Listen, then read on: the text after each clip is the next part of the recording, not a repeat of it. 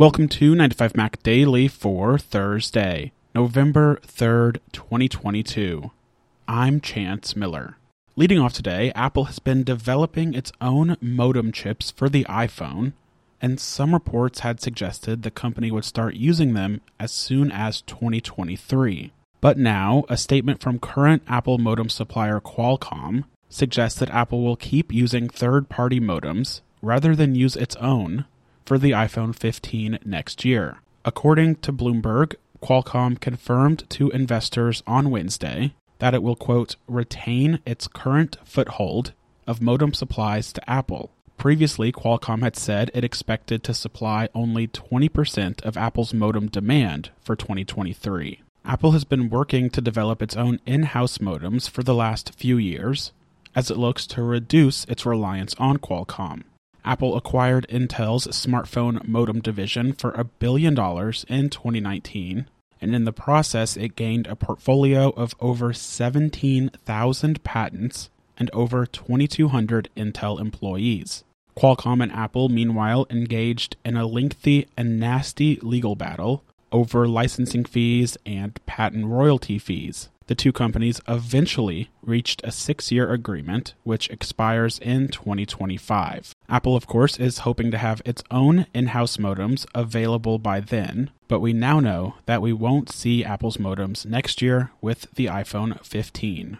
In other news today, the Apple TV application is taking a page out of the playbook of other streaming services and rolling out a new design that more heavily pushes featured content over the more useful Up Next aggregation. With the change rolling out starting today, the first thing you'll see when you open the TV app on your iPhone, iPad, Mac, or Apple TV is a row of content dedicated to what Apple classifies as featured. This dedicated row for featured content replaces the previous top-level navigation row for Up Next.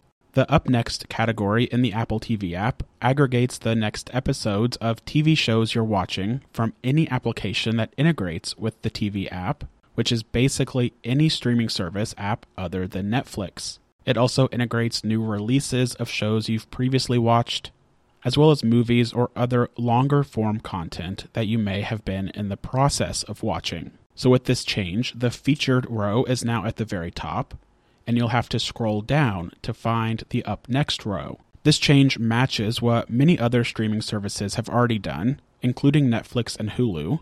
Those companies explained that moving the featured content to the top and moving the Up Next or Continue Watching sections further down helps users discover new content that they might not have otherwise known was available. But of course, it also helps those companies increase engagement by requiring the user to scroll down to view the content they actually want to continue watching. Rounding out today, the next time you check the forecast in the Apple Weather application, you might be greeted with a bit of Apple News integration. With iOS 16.2, which is currently in public and developer beta, Apple has added Apple News integration for regional weather stories to the Weather app. So, for example, looking at the weather for San Francisco, you might find a link to a San Francisco Chronicle article about Bay Area weather conditions as a new data point for things you need to know about the weather in the area. Tapping the link to the story in the Weather app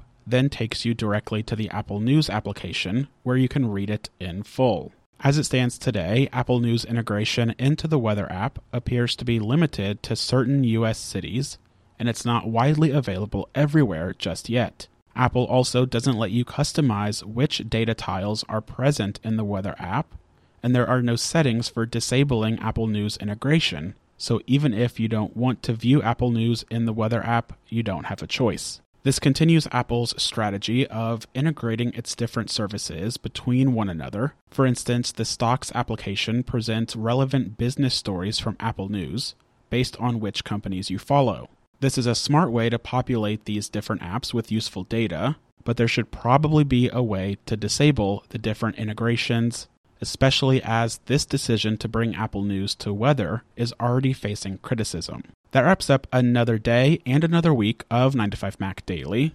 We'll be back on Monday for a full week of Apple news. As always, if you like the show, please be sure to subscribe in Apple's podcast app or in Overcast or wherever you listen every day, and toss us a 5-star rating and a review to help more people find the show. You can follow along with all the Apple news 24/7 on 9to5mac.com. Follow me on Twitter at ChanceHMiller, and be sure to come back on Monday for a full week of Apple news.